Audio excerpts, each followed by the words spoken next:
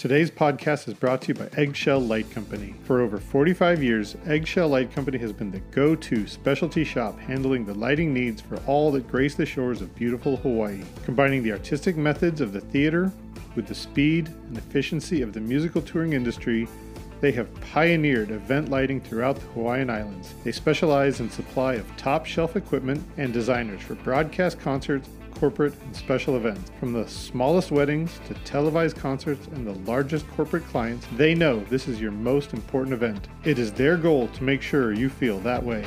Aloha from Eggshell Light Company.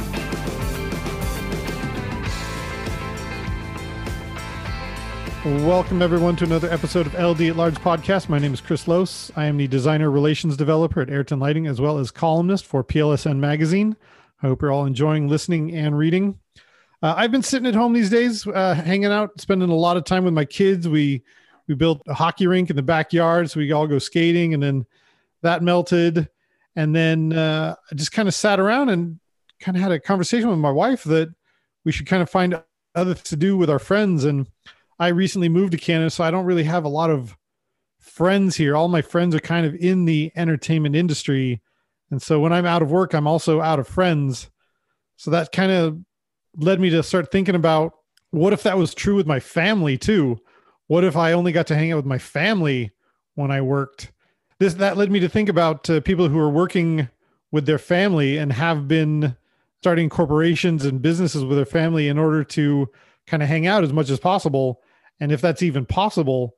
And so I reached out to a good friend of mine, Ruben, and he was able to point me in the right direction. And I found exactly what I was looking for. I am talking to three members of YC3 Lighting Design. Today, I'm talking with Yamil Sharif, Khalil Sharif, and Elion Sharif, all of YC3 Lighting Design. And they are all brothers, and they are all basically working in the same industry under the same umbrella, and they were all brought in by their father. And I'm going to have a little discussion today and see what that is like to have an entire family-run operation. So welcome to the podcast today, Yamil, Khalil, and Elion. I really appreciate it. Hey, Chris. Thank you for having us. So I'm going to start with you, Yamil. We'll get this started. Your father is the one who brought you into the industry. Is that accurate? Yes. He brought me and Elian at the same time. We moved to Miami from Argentina, and that's how. I don't remember exactly how. He didn't want it though. He didn't want it. No, we didn't. He want was like, that. you guys are not doing this. You guys are going to college. Yeah. I tried to go to college. I didn't make it. I didn't even make like one semester, and I dropped out. Yeah, I never even tried because we were like 15, 16 when we were already making real entertainment money. So it was hard to like, to do anything else. I never worked in any other job besides, like part-time with friends just to have fun, but never took any other job seriously. So yeah, or that got us in. So Elion, how old were you the first time you started pushing cases or working on moving lights? The first time, I think it was on the Fontainebleau Hotel in Miami. I must have been like 17 or 18, probably around 17, I would say, because I remember I didn't even finish high school. But before that, I mean, before we started to push cases, my dad took us to the gigs and to the warehouses ever since we started to walk, basically. So we've been hanging around the warehouses and behind stages ever since we were toddlers. So you've never known any different. This is, for most people, their parents are not in the industry, and then they end up having to surprise their parents. Like, oh, by the way, I kind of like theater. You had the complete opposite experience. Definitely. I wanted to be a biologist when I finished high school. But I realized over time, I realized that that wasn't for me. That wasn't for me. The moment I stepped on a stage, you know what I mean? You know what I mean when you step on a stage and you look up, or you're in an empty stadium and you look around you and you feel it inside you. I felt that. And I was like, okay, I'm doing this. Some people have been a little more contradictory, or just to be rebellious, they would stray away from whatever it is that their parents did, thinking it was uncool, or just trying to separate yourself from your parents. But it definitely sounds like you did not have that reaction. Not at all. Not at all. For me, it took time to actually develop the passion that I have now for LD, for programming at least. Okay. Like I said, when I finished high school, I wanted to be a biologist. I always loved science, and that's what I wanted to do. That's what I thought I wanted to do. But as soon as I hit college, I was like, this is not for me. This is not. I never liked school. Never ever liked going to school. So you finished high school in Miami? Yes, I did. And then I went on to semester? college. I did one semester in Broward Community College, and then I dropped out. Took a couple of classes there, and I was like, no. I need to get back to the stage. Yeah, at least try it, All right. Yamil, was it a similar experience for you? Did you try anything else, or was it? Did you already learn from Elion that this was your path? No, I knew from the beginning that I didn't want to go to school, man.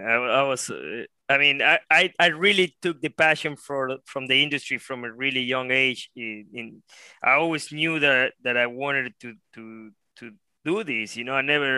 Our dad took us, like Elian said, to theaters, to backstage. We'd run follow spot in festivals when we weren't even tall enough to reach the follow spots, where we had to like flip the case and stand on top, and my dad run the board, and I always loved that, and when I was in high school and I would beg my dad, like, come on, take me to a gig, as soon as we started doing this for real, I knew I wasn't going to do anything else. But in the contrary, now I want to go to school, and now I want to study architecture, and now I don't want to change careers. I just want to go get more study. Got it. So now you're doing it all backwards. Now you want to go to school and learn more. Yeah. Right on. Yeah. That's one thing that theater can do for us, and lighting as a general. We can kind of open up our eyes, and we can kind of travel the world and see what options are out there. You can kind of see that, the whole world isn't nightclubs and shows all the time. Yeah, for sure, man. Yes. So Khalil, after Yamil and Elion took this path, you kind of had no choice. You were kind of forced into this. Yeah. So for me, it was a little bit different because I'm 8 and 9 years younger than them. So I did go to college for a little bit longer. It might run in the blood, the not being good at school thing. But I went to college in Tallahassee, and then I wanted to move back to Miami and keep going. I was studying sports science, and I was kind of jumping around, not really sure what I wanted to do. And in the meantime, to get through college, I took a job at a warehouse as a stagehand, and I was there for about a year. And naturally, I got into programming through them. They pretty much taught me everything I know. And I fell in love with it then. I still remember being a little kid and my dad, letting me bump the par cans at shows, but it wasn't for me. Like, I remember even when I was in school, I was like, this isn't my thing. I didn't want to do it at all. It's not until I started actually programming that I realized, this is what I enjoy doing. Programming was what I mostly leaned towards. If I could sit at home and just program, that's all I would do. Yeah, that's something that changed in our industry too, because back in the day, you couldn't be a programmer per se and dedicate yourself only to programming, because that was only a small part of the shows themselves. You only spent, at least in Argentina, you spend a little time programming, only maybe 2 or 3 days, and that's it. But nowadays, with the tools we have, we know that it's going to take weeks just to program a tour, or maybe months sometimes. So that's kind of I think the door that opened up for us with time, because I'm in the same page as Khalil. Like I said, the passion developed through time. When I first started doing this, I did it because I needed a job, and I just started doing it. And but over time, you start realizing that we should be grateful for what we do. I think that being a second generation LD makes us lose the big picture that you sometimes we take it for granted because this is the only thing that we know. This is what my dad has been doing my whole life. So sometimes you forget about that. And now I realize that I'm very lucky to have the job that I have and do what I do, travel the world and you know, meet with artists and musicians and really cool people. And that's what you said at the beginning. I can really relate to that when you said when I'm not touring, you know, I don't have any friends anymore because when we work, we don't have colleagues. We actually make friends all the time. I can, you know, every tour that I did, I walked out with friends. So that's I miss out a lot. I miss out a lot. 100%. Yeah, that's something that you and I have in common. Like I grew up in California and then I moved to Las Vegas and now I live in Canada, where like I just don't have the opportunity of having those friends that I went to school with anymore because I mean they're all over the globe now. So for me to have one of those longtime friends who will be there with me through thick and thin, they still exist and they're still my friends, but I can't reach out to them and have a poker game or anything. The only friends that I've had poker games with in this last decade have been the people I've been on the road with. There you go. Yeah. So I think we all relate to that. Yamil, how old were you when you moved from Argentina to Miami? I was 15. My birthday was on the plane. I mean, we flew from, that shit was fucked up.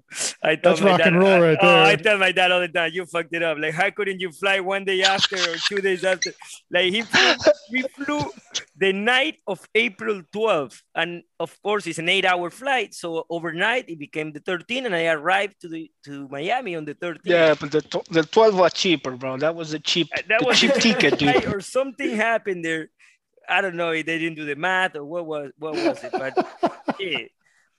Man, I hated that. But that is some production manager shit right there. It's like totally. I'm giving this boy the cheapest flight I can get him. Totally. Man, like he never answered to me when I tell him, why do you fly on the fucking 13? I got kids now. He did it on purpose. He laughed, you know, doesn't answer the question. He's like, yeah, I remember. You know, he never answers the question, like, why in the fuck did you fly the 13, you know? So yeah, 15 years old, the day of my birthday. So you're in the same situation. All your high school friends are in Argentina and nobody's going to follow you to Miami unless they're in the industry. Right. Like, yeah, for those friends that you make in elementary school, middle school, and even a little bit of high school that I did over there, which I mean, some of them in Argentina, you always stay in the same school, most likely. And when you change, as you change grades, all those friends change with you. So it's more of a tight relationship with your friends because you don't change classes as you do here in the US. You stay with the same 30 kids for 12 years.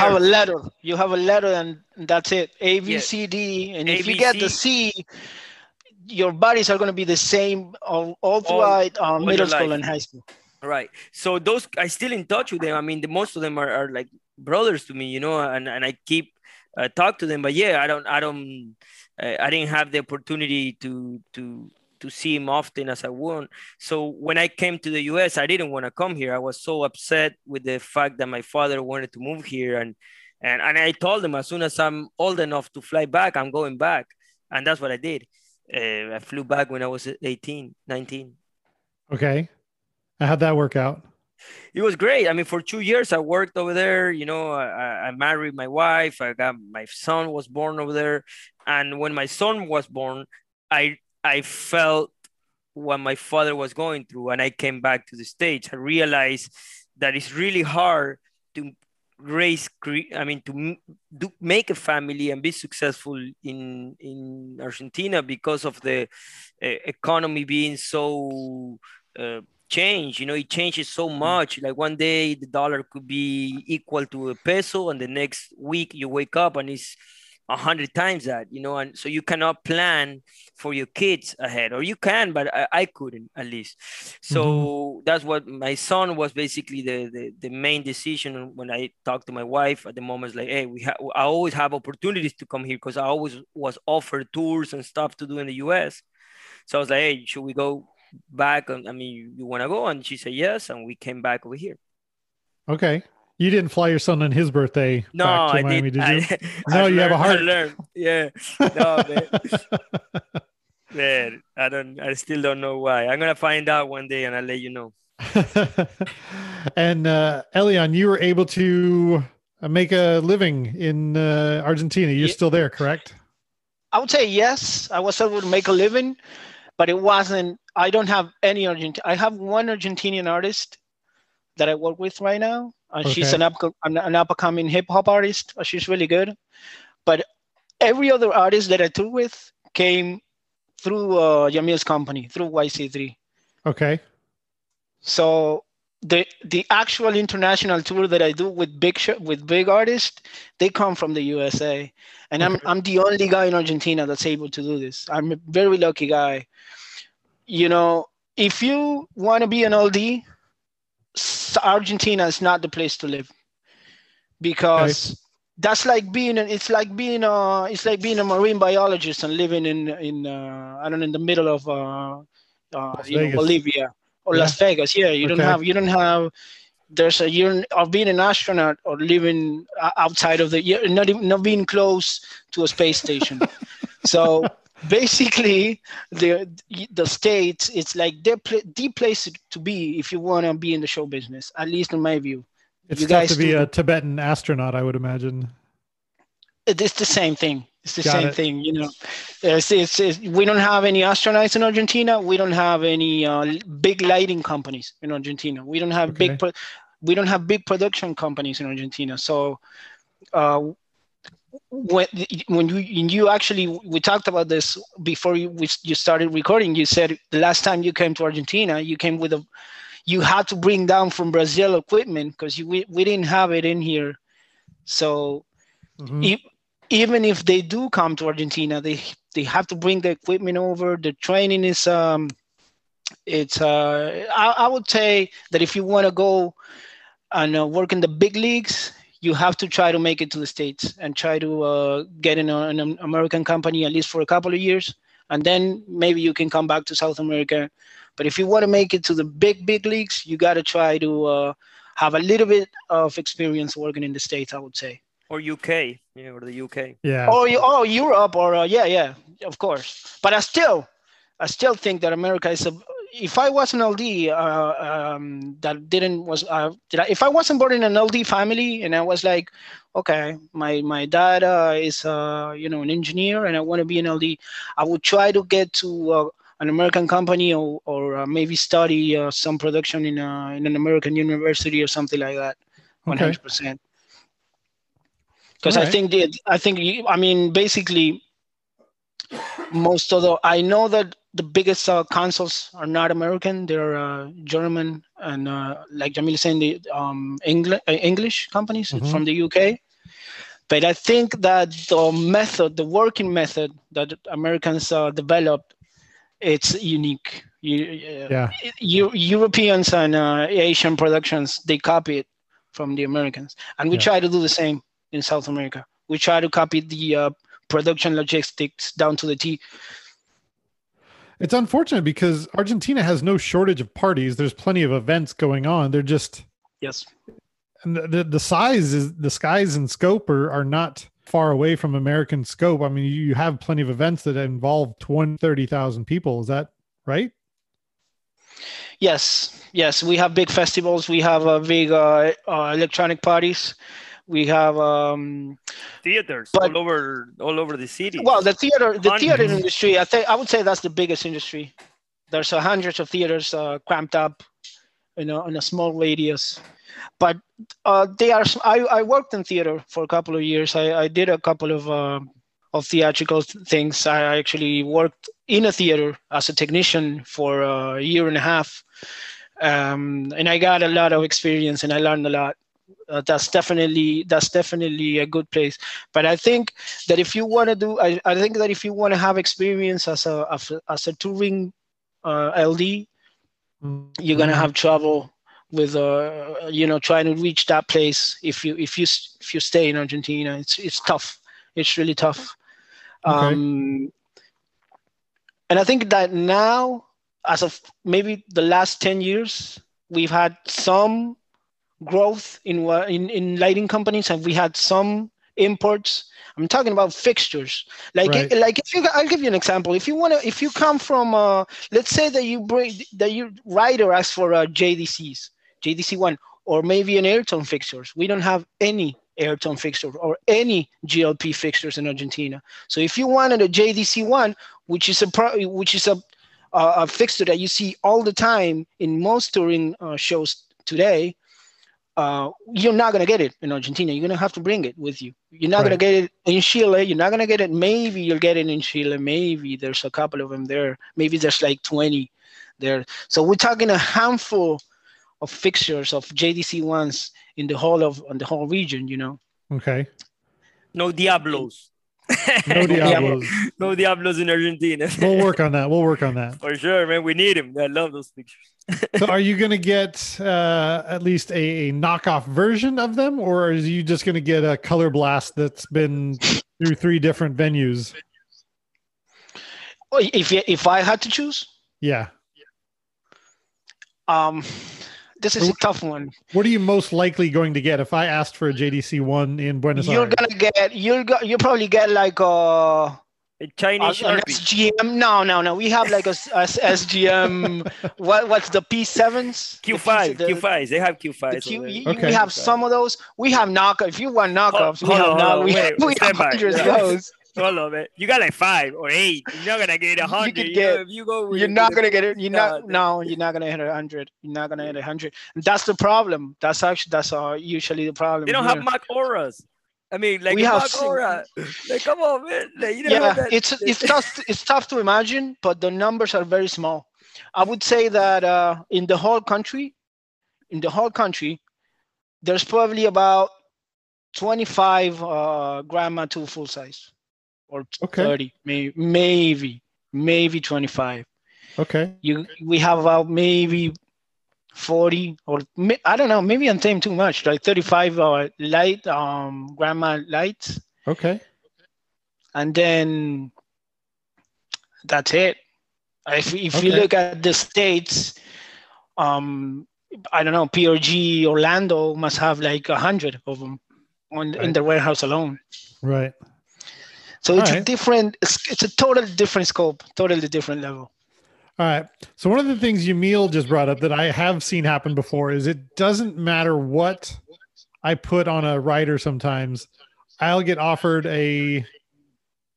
some sort of a hybrid fixture, a beam hybrid. You get offered a pointy as a wash replacement, a Rovi pointy as a wash replacement, and they'll legit offer you that. Yeah. And I think it comes down to, well, it has a frost, so it must be a wash fixture, right? That's what they say. Okay.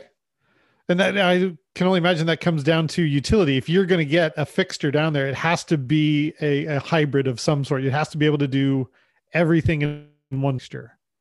Yeah, that's what they look for. I mean, the big companies, the Argentine companies, basically, as owner, because I speak a lot to the owners of companies over there, and basically what they look for is a fixture that can do multiple stuff. You know, they will look for fixtures like that are able to have color mixing, and at the same time they have a frost, and this how big is the zoom, how can I strobe, can I do this? Basically, they want a little fixture that weighs little, that doesn't spend too much consumption, and does everything in that they can provide for everything else. So, okay. That's what they look for, basically. Okay, cool. That makes perfect sense. I think that's a little bit of a tangent. I really wanted to fill you guys on more what you guys your experience, but thank you. That's great information. Getting back to the topic at hand, did you guys ever consider going into production management like your father? And let's start with Khalil on this one. I had like a couple of months where I might have played around with the idea, but no, I don't think so. Unlike our dad, you're talking about, you know, we did the opposite of being rebellious. I think we were rebellious in the fact that we did lighting and he didn't want us to, you know, because we love lighting. That's how far you had to go to be rebellious. Yeah, I mean, like, he wanted us to stay away, I think, from the industry completely, because he didn't enjoy lighting. I think he likes production managing, but he didn't like the industry, you know, as a programmer or as an operator. And the three of us, the difference is we love it. I mean, again, personally, I love programming. It's something that I didn't think would happen, but I love everything about the industry. So yeah, no, I think this is pretty much all I'll probably ever do. I don't think I would go into production managing, or even if there was more money into another part of the industry. I just like what we do too much. I mean, we get the most amount of flexibility. I think we get to travel. We get to make good money doing it, and we have the most amount of freedom. I think as far as our workflow, how we choose to work. And I think we can manage our stress a lot better because of that as well. Right on. Cool. Elian, do you feel like you ever got a leg up in the industry because your father is in the industry? Yes, definitely. I think it would be a wasted opportunity if you didn't.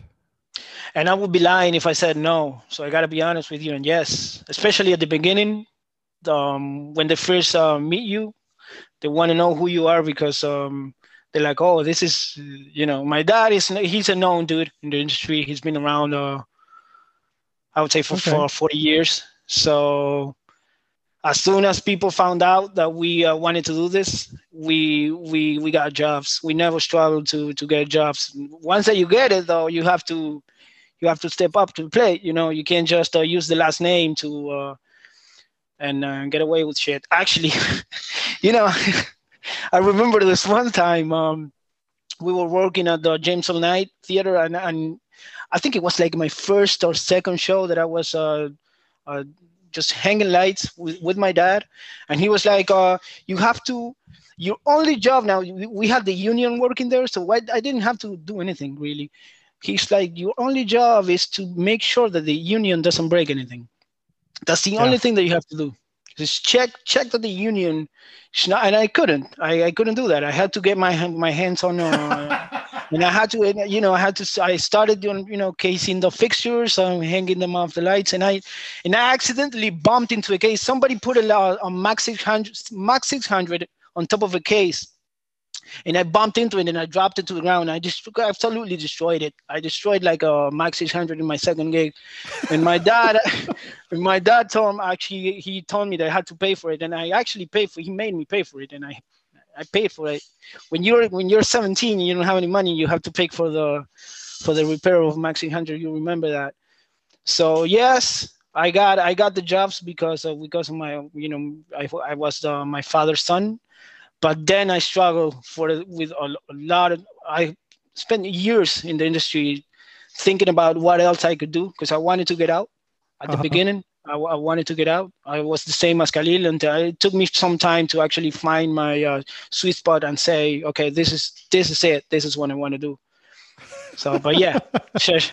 Sorry for the long answer, but yeah. But also, I want to add to that because it happens to me a lot. My dad is, like Elian says, is well known in South America or Latin America as an LD or a production manager, and a lot of people expect you to be as good as him or similar to him, in a way. And I'm totally different in a lot of the way I speak, the way I am. I'm completely different as my father, and it's hard sometimes when people see you, they expect for you to act like your father, and I curse a lot and I do stuff that my dad wouldn't do, and so people get surprised, like, oh, your dad wouldn't do that. And so it has goods and bads. A lot of people expect to hire you and they think they're hiring a little Daniel Sharif, and at the beginning it used to happen more. Now I'm known for the way I am, so it doesn't happen anymore. But back in the day, it used to happen a lot, where you have to be, people expect a lot from because of the last name, Oh man, so I guess it's both are true. Like, yes, it's beneficial to have your dad's name there, but then you have to work twice as hard to separate yourself from your dad's ethics and his workflow. For sure. 100%. It's like imagine if I don't know, I'm gonna just throw names out there, but imagine if you have a little Baz Halpin's son, Leroy Bennett's son, these guys' son, and you start hiring them, and you think that you're gonna get a little Leroy Bennett or a little Baz. That ain't gonna happen. You know, you just hiring another dude that is, you know, that's basically what it is. I mean, but when we get a job, they act before when we were younger, because I've been like, I don't know, almost 20 years into this. But when I was younger, they were like, "Oh, are you Daniel Sharif's son?" Even in my credentials, sometimes it will say like "Little Sharif," you know, or stuff like that. You know, like they will do that stuff. You know, like they will put like Charifito. You know, that in Spanish is like similar to Little Sharif. You know, I have credentials that I saved with that name on it. You know, expecting you to be Little Daniel. All the while you're saying like, no, I'm 30, you guys. I'm not Little Sharif anymore. I'm not a Sharifito anymore, you guys. Yeah. I have my own company now. What are you doing?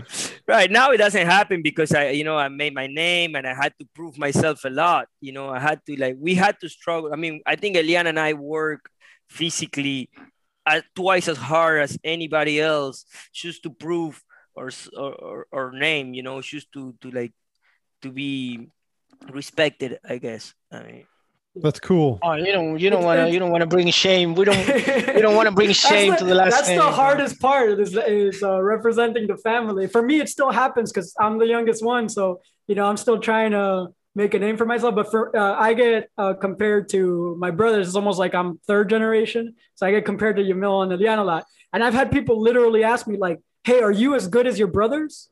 And it's like, what do you even say to something like that? Yeah, I don't even know what to say, but yeah, I mean, yeah, that sounds about right. Yeah. Sounds about right. I get compared to Yamil, and I'm the oldest one, so yeah, I'm not Elian. I'm not Elian. I'm Yamil's brother. They've called me Yamil Jr. That's fucked up. But it's kind of cool because at the same time, it's like Yamil said, like you work twice as hard. Like it's a good motivator. I find myself working way harder just to match that expectation, that expectation that, yeah, we are, we do work hard. We are good at what we do, Yes. You're not just representing a company, you're representing your family. And I think that's a lot stronger of a motivator. Oh man, that's a lot of weight on your shoulders there. Yeah. So, Yamil, when you get a job offer that you can't take, are you perfectly willing to hand it off to one of your brothers? That's that's exactly how it happens. Basically, now I was not now, but before last year I was pretty busy. Before the apocalypse. Before the apocalypse, I was pretty busy, and basically, the way we work is they call the company, I design or see the scope of the work. I see all the tedious part of how the budget, the size of the gig, where are they gonna go, which countries, what are they gonna do, what they're expecting us to do, and then Elian and Khalil will call them and tell them, look, this pop up, you guys, I'm gonna design it. Elian and Khalil probably gonna program it and direct it, go run the show, and that's how we go down. That's how we do it. And it's also other guys that work in the company as well. It's a bunch of other LDs that represent the company and do the same things, because sometimes the three of us are not enough, and we have a bunch of friends, that are Ruben is one of them. Ruben is one of them that are part of the YC3 family, even though they're not blood family. Right on. I wonder if you ever get any weird looks when you say like, oh, you know what, I would love to do this gig for you. I can't do it. I'm really busy, but you know what? This is my brother. Sometimes in the union that has kind of a bad rap where he's like, oh, my cousin will do this for you. I just brought him in. Yeah. Yes. Well, it does and it doesn't happen because the way I always, in the first meetings, I always let them know when I see the scope of work and I see the budget, I really know if I'm going to be able to do it myself physically or if I'm gonna send somebody. And so I write off from the beginning and tell them, okay, I'm gonna take the gig. I'm busy doing this, and that, but I want to do it. I want to help you guys out, and this is the person that I'm probably gonna put on board. Okay. And I let them know from the beginning, and I bring whoever that person's gonna be. I bring that lighting director to the rehearsals, to the whatever. I put him in copy on the email from the beginning, so he's already part of the crew from day one. That way, it's not like I take the gigs and then I suddenly disappear and some other guy is running the console. I try to avoid that a lot. I'm really honest with the production managers and the artists when they call me, because they call the company. They don't call myself. Got it. And it's really well stated that we are a family business. It's just me. That's cool. I would imagine that the full transparency makes it a lot easier for them to understand why this is happening and how you guys are so close. Right. And it's also, I believe that there is people that are better than myself in a lot of aspects that if I bring him on board, is helping the production. For example, if I have a media server gig, I know that if I bring Ruben Lane on board, it's better than myself doing it, because Ruben is a nerd master on freaking AIs, So I'm not gonna say. I'm honest. Look, I'm gonna take the gig. I do the design. I do whatever I have to do. But I think this guy is gonna be the perfect guy to put on this gig. And if the other guy is happy to do it, we make it happen. All right. So this one's for all of you. I'm going to start with Elian on this one. When you guys are not at work, do you guys find other things to talk about other than lighting? Among the three of us? Among the three of you, when you're not at work, let's say it's a family event, do you guys go into a little circle and just start talking about lighting? I have different conversations with these guys. So with Jamil is tough. Because like he said, his passion is lighting. That's what he breathes, he eats and drinks. So the conversation always circles around lighting, and we can go off and remember that time when we were talking about our childhood, or maybe some soccer. We're sports fans, but we always go back to, because we're sharing every project. Basically, we're sharing like every artist that we're doing. So one way or another, we end up either talking about lighting or talking about some project that we're doing. And with Khalil, I have a lot of conversations about different topics, especially music and video games. That's what we love. We love music and video games. We both are amateurs musicians. I play the guitar. He actually is a hip hop artist, and he plays a little bit, I think, of drums as well. And we play video games together. That's the way we stay in touch. So you do have outside interests. That's awesome. That's good to hear. I have a lot of outside interests. Yes. I do modeling, like airplanes of World War II airplanes. I do a lot of that, and I do music, and that's it. Very cool. How about you, Khalil? Do you end up having outside conversations? Do you talk about anything other than lighting with your meal? Sometimes it feels like all we talk about is lighting, but no, definitely we have other interests. Like Elian said, like with Yamil, I think he's the most passionate one about lighting and stuff. So it seems like the conversations revolve around that, and that's fine because we love what we do. So I love talking about work. It's a big part of our lives. But yeah, I definitely have other interests. I like to put computers together. I like to play video games. I like to design video games. I also use Unreal a lot to make video games. Right on. And yeah, I do a little bit of rapping as well. Very cool. So yeah, I have other interests, and with my dad, it's mostly just work. Yeah, I think that is the one that we have no family meeting without talking production. Yeah, my dad definitely. is more, I don't know why, but he always brings up some sort of production conversation. and that's it. Once you bring it up, it's on, you know.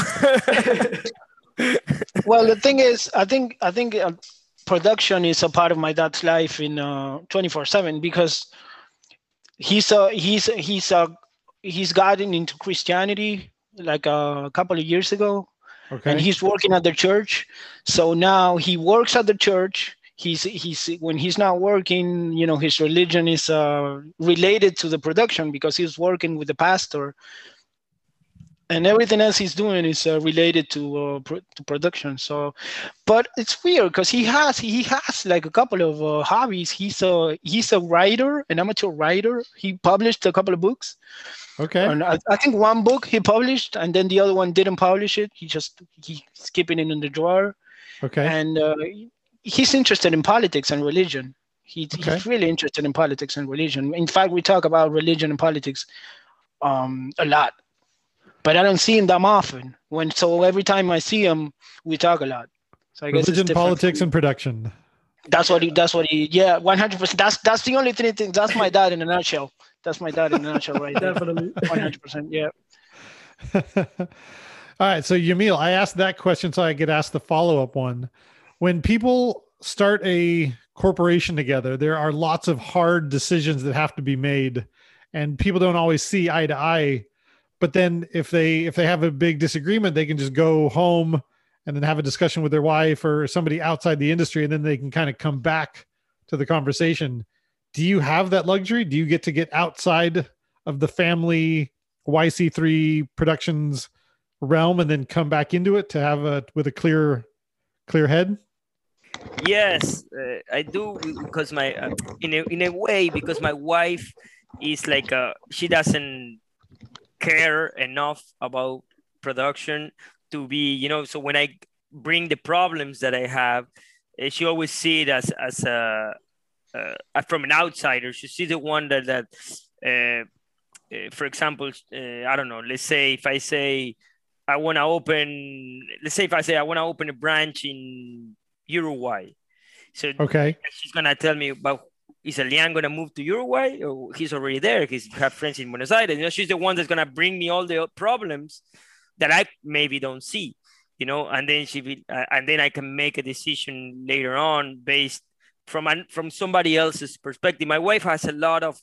I bring all the gigs before I bring it up to anybody. When a new artist call me, I talk to her, like, because I tell her, look, this is what this guy called me. This is what they have. This is what they're offering. I don't know what to say. You know, typical thoughts. And she's always the one that brings me to the ground. Like we make a good team. You know. That's good. That's good to have that outside perspective. He'd be all over the place if it wasn't for her. This guy would be all over the place. 100%. Yeah, 100%. I mean, I'll take because I'm those type of person. How many projects a day do you come up with? He comes up with projects every day. Every day he has a million projects that he wants to do, bro. I do a lot of stuff at once, you know, and that's today, for example. I'll just tell you today in the morning. I'll tell you the morning, man, I got sneakers. I sold them. Then I got some capture card that was really good. I got the capture card, and then I put it into a server. Then I went to where I collect antique cars and I fix them. So I went to the antique where I have my car. I tried to move it to another garage. I did 100 things and got here before 1 p.m. to get on the podcast, you know. So that was just one morning of myself, you know. I do a lot of stuff, and that's what I do. Man, you are a busy man. I love being busy, man. I love waking up early and do 100 things, you know. So I do the same thing with work. I take 100 gigs at once, and then I need to spread them out. That's where we come in. That's when they come in, right? Yes. They get a lot of, oh man, I'm fucked. Maybe that's why you had a son, Yamil. Maybe you're getting ready to hand off some more delegations. You better get ready, boy. Oh, they know. Both of them know. You got it coming. Yeah, you don't have any. You're about to be third generation, or will that make them fourth generation? It kind of does, because my grandmother is the one that got my father into a theater. Because my grandmother used to be like manager for artists and and production wise, being production. And she's the one that got my dad when he was 19 into working into a theater. So your kids are going to be fourth generation. If they get in the industry, yes. Enzo's already programmed a little bit. He's messed around in the console a bit. Yeah, he programmed a little bit. Mora too. Both of them program a little bit. Yeah, but Mora likes it. My daughter likes it way more than my son. My son, he gets distracted pretty easy, and that's it. I don't see him doing lighting. But my daughter, she asked me all the time, "Can you take me to a gig? Can you take me to the gig?" I took him on tour. I took him all over the world with me, but they asked me a lot. My daughter is the one that asks me all the time, like, "Can I go? Can I go? Can I do it? Can I run the console? Can I program this?" And my son doesn't. He's not that much interested. Oh, I don't know any kids that don't love pushing the buttons and hitting the moles and just sliding faders and see what they do. My kids absolutely love it. Yeah, man.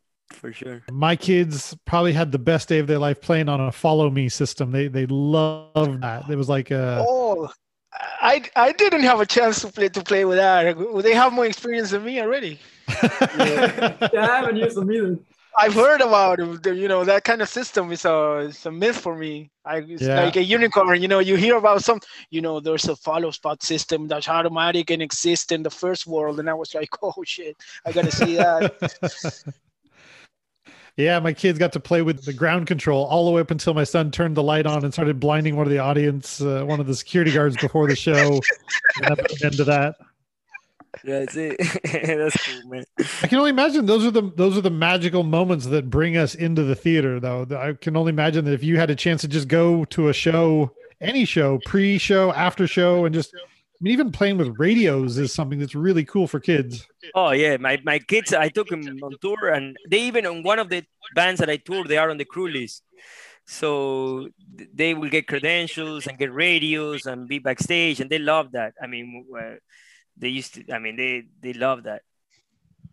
It's so easy to come in and just let them play with the console, and it's usually a mess, but then you got to pry them away from the console and then reset all your settings to make sure that you can still run a show. But it's worth every second.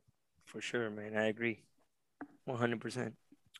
Do you think that you'll send them with Uncle Khalil and Uncle Elian to go see shows? If I brought them? Yeah. Yeah, a lot of times, man. Right on. Yeah, I bring my kids all around. Yeah, but again, I'm not sure if they're gonna follow our path, man. I'm not sure. I mean, you never know. Honestly, who knows? Mora might be on the podcast in 10 years. We said it here first. Chris, imagine if both of our kids are doing this in the future, man. Oh my God! If I'll make a note in my calendar to see where they're at in 10 years. Let's do it. Speaking of which, we're almost out of time. One of the questions I wanted to get to is, have you guys, and this goes out to all three of you, have any of you worked side by side with your dad on a tour or on a production? Many times. All of us, many times. Yeah. That's the best. That's awesome. The best is when we are all together. Like when we get like my dad doing production, because I get him all worked up on purpose. I get it. Oh man, I love that. I get my dad worked up so much, and get him upset is like my passion. And and these two, they laugh about it, and it's awesome. I got to hear the story from the last time that all four of you were on the same show. Khalil, were you on the Montaner show, right? Yeah, the last time that we were all together. And for example, with Elian, myself, and my dad, we had a lot of times that happened because we toured. We actually did, like, one of my first tour was with you and Dad in a tour bus. Right. So yeah. That you lost that jacket in the arena in the winter. I was doing dimmer. I was the dimmer technician. Oh man, my dad got so upset. Like, look, my brother, we went on tour in winter time, right?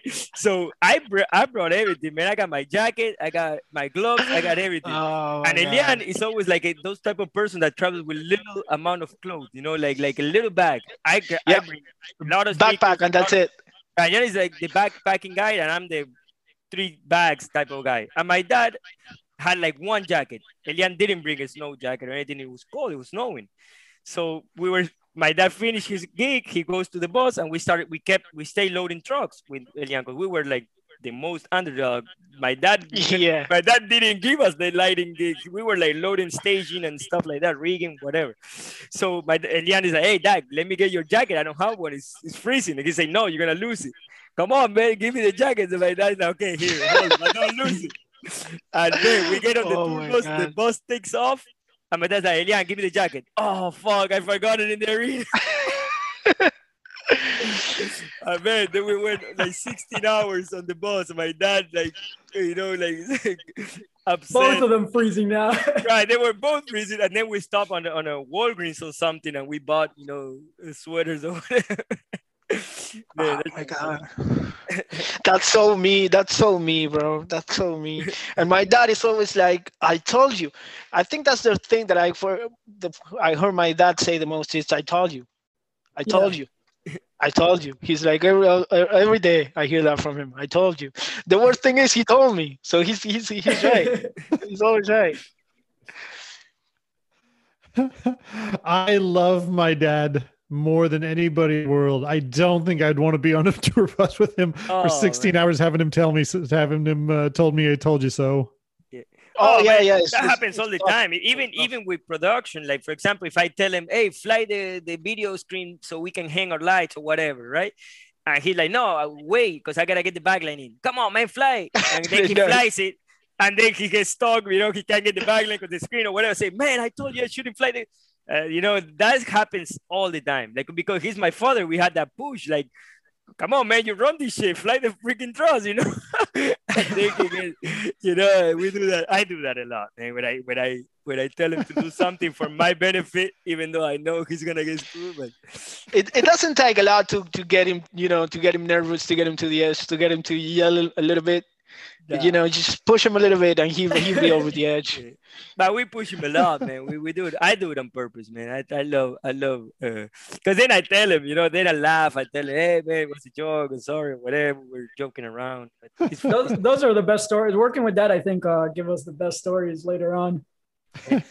Not too long ago, Khalil and I were in DR doing a gig with my dad in December. We were over there for a week. And it was amazing, man.